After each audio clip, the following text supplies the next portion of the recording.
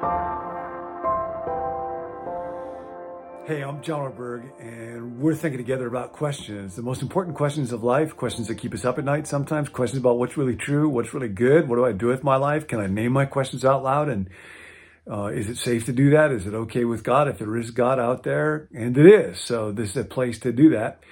The question I want to talk about today is maybe the most important question of all time, so nice going, and it's quite simple. Question is, what does it mean to seek first the kingdom of God?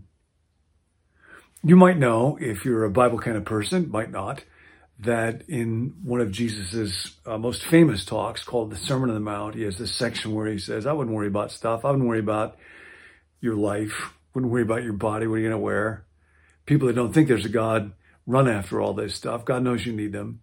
And then as a contrast to that, his suggestion, his invitation, the opportunity is, seek first the kingdom of God and his righteousness, and all these things will be added to you. Now, what does that mean? That can sound quite odd to us. So I want to talk about it real simply.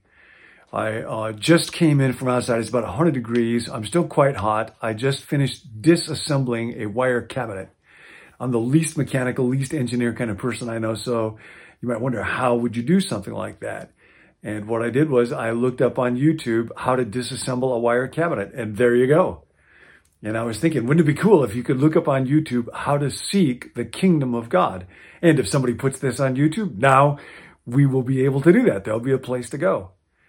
It often, if you have any familiarity with it at all, gets put into a compartmentalized religious category. I remember talking to a young mom years ago, mom with young kids, and she said when she was thinking about this subject, I used to be able to seek the kingdom of God much better before I had children. And I asked why, and it was clear in her mind to seek first the kingdom of God meant to have a regular, long devotional time every morning. And when there were no kids around sucking up her time, she was able to do it more. And the idea that actually those little human beings to whom she was giving love and service and sacrifice and joy and teaching and energy, that might actually count in whatever the kingdom of God is about as much or even more than going away and being quiet for a while. She had never been taught that, never thought about that. So I want to walk it through in a few different elements. Let's start with the word seek. Jesus says, seek. What do you do when you seek something? This is not a particularly religious word.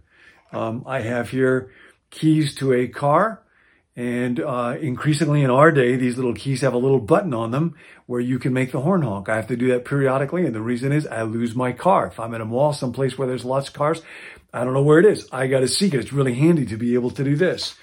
I have this. Most of you will laugh at me. This is called a day timer, and I will write appointments in here. I know you're supposed to do that electronically. I do it electronically sometimes, but I still use a day timer. Normally, this comes in a little leather book, but I lost my little leather day timer book. I lose it on a regular basis. I lost it so often that my coworker, Linda, actually got a little fob that you could put inside, so when you lost it, you could use the fob to track it down electronically, but I lost the fob. And so I'm back to this, and I'm without my little leather thing. What do you do when you seek something? Well, you look for it. Where do you look for it? You look for it everywhere. You look for it until you find it. The invitation to seek for the kingdom of God is part of what Jesus often invites us to do. In that same message, he talks about seek and you'll find, ask and it will be given, knock and the door will be open to you. And the idea is that just like I'm searching for keys or I'm looking everywhere for my day timer until I find it, I look for, I search for, I seek out something called the kingdom of God. Now, what is the kingdom of God?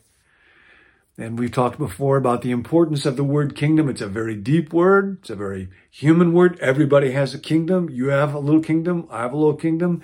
Your kingdom is the range of your effective will. It is where you have impact, where you have influence, where things are the way that you want them to be. So I can look for other people's kingdoms. I can look for the kingdom of an author I like by seeing how they have influenced things, by reading their book. I can look at the kingdom of somebody that I work with, that works for me or for whom I work, by looking at the way that they have impacted our work life. can look for the kingdom of Steph Curry. And now the kingdom of God is where God is at work. So looking for the kingdom of God means simply look for where is God at work. What is it that God has done? What is it that God is doing? Where can I look for that? Everywhere. Everywhere. Where you are right now. It is not restricted to a certain time. It is not restricted to a certain place. It doesn't depend on what you did first thing this morning. Or right now, you can seek, you can look for God. How are you present right here? Start with creation.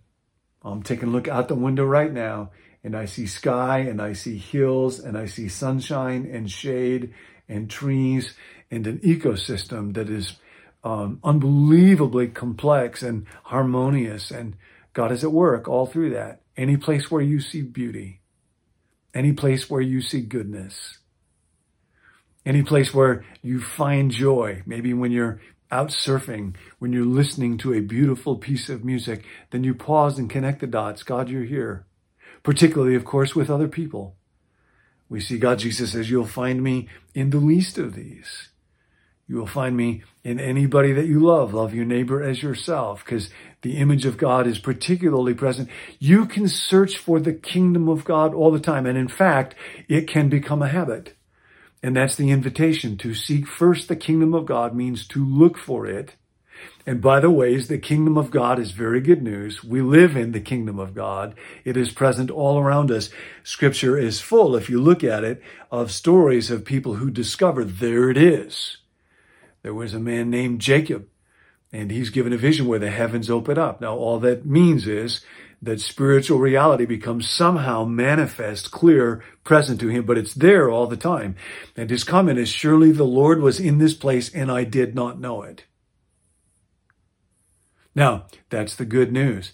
The gospel of Jesus, the good news of Jesus, is not just you can go to heaven when you die if you follow the right arrangement. His gospel is that this reality, the kingdom of God, life in God's presence and God's favor, witnessing God's work and being helped by it, partnering with him in it, is all around me, is all around you.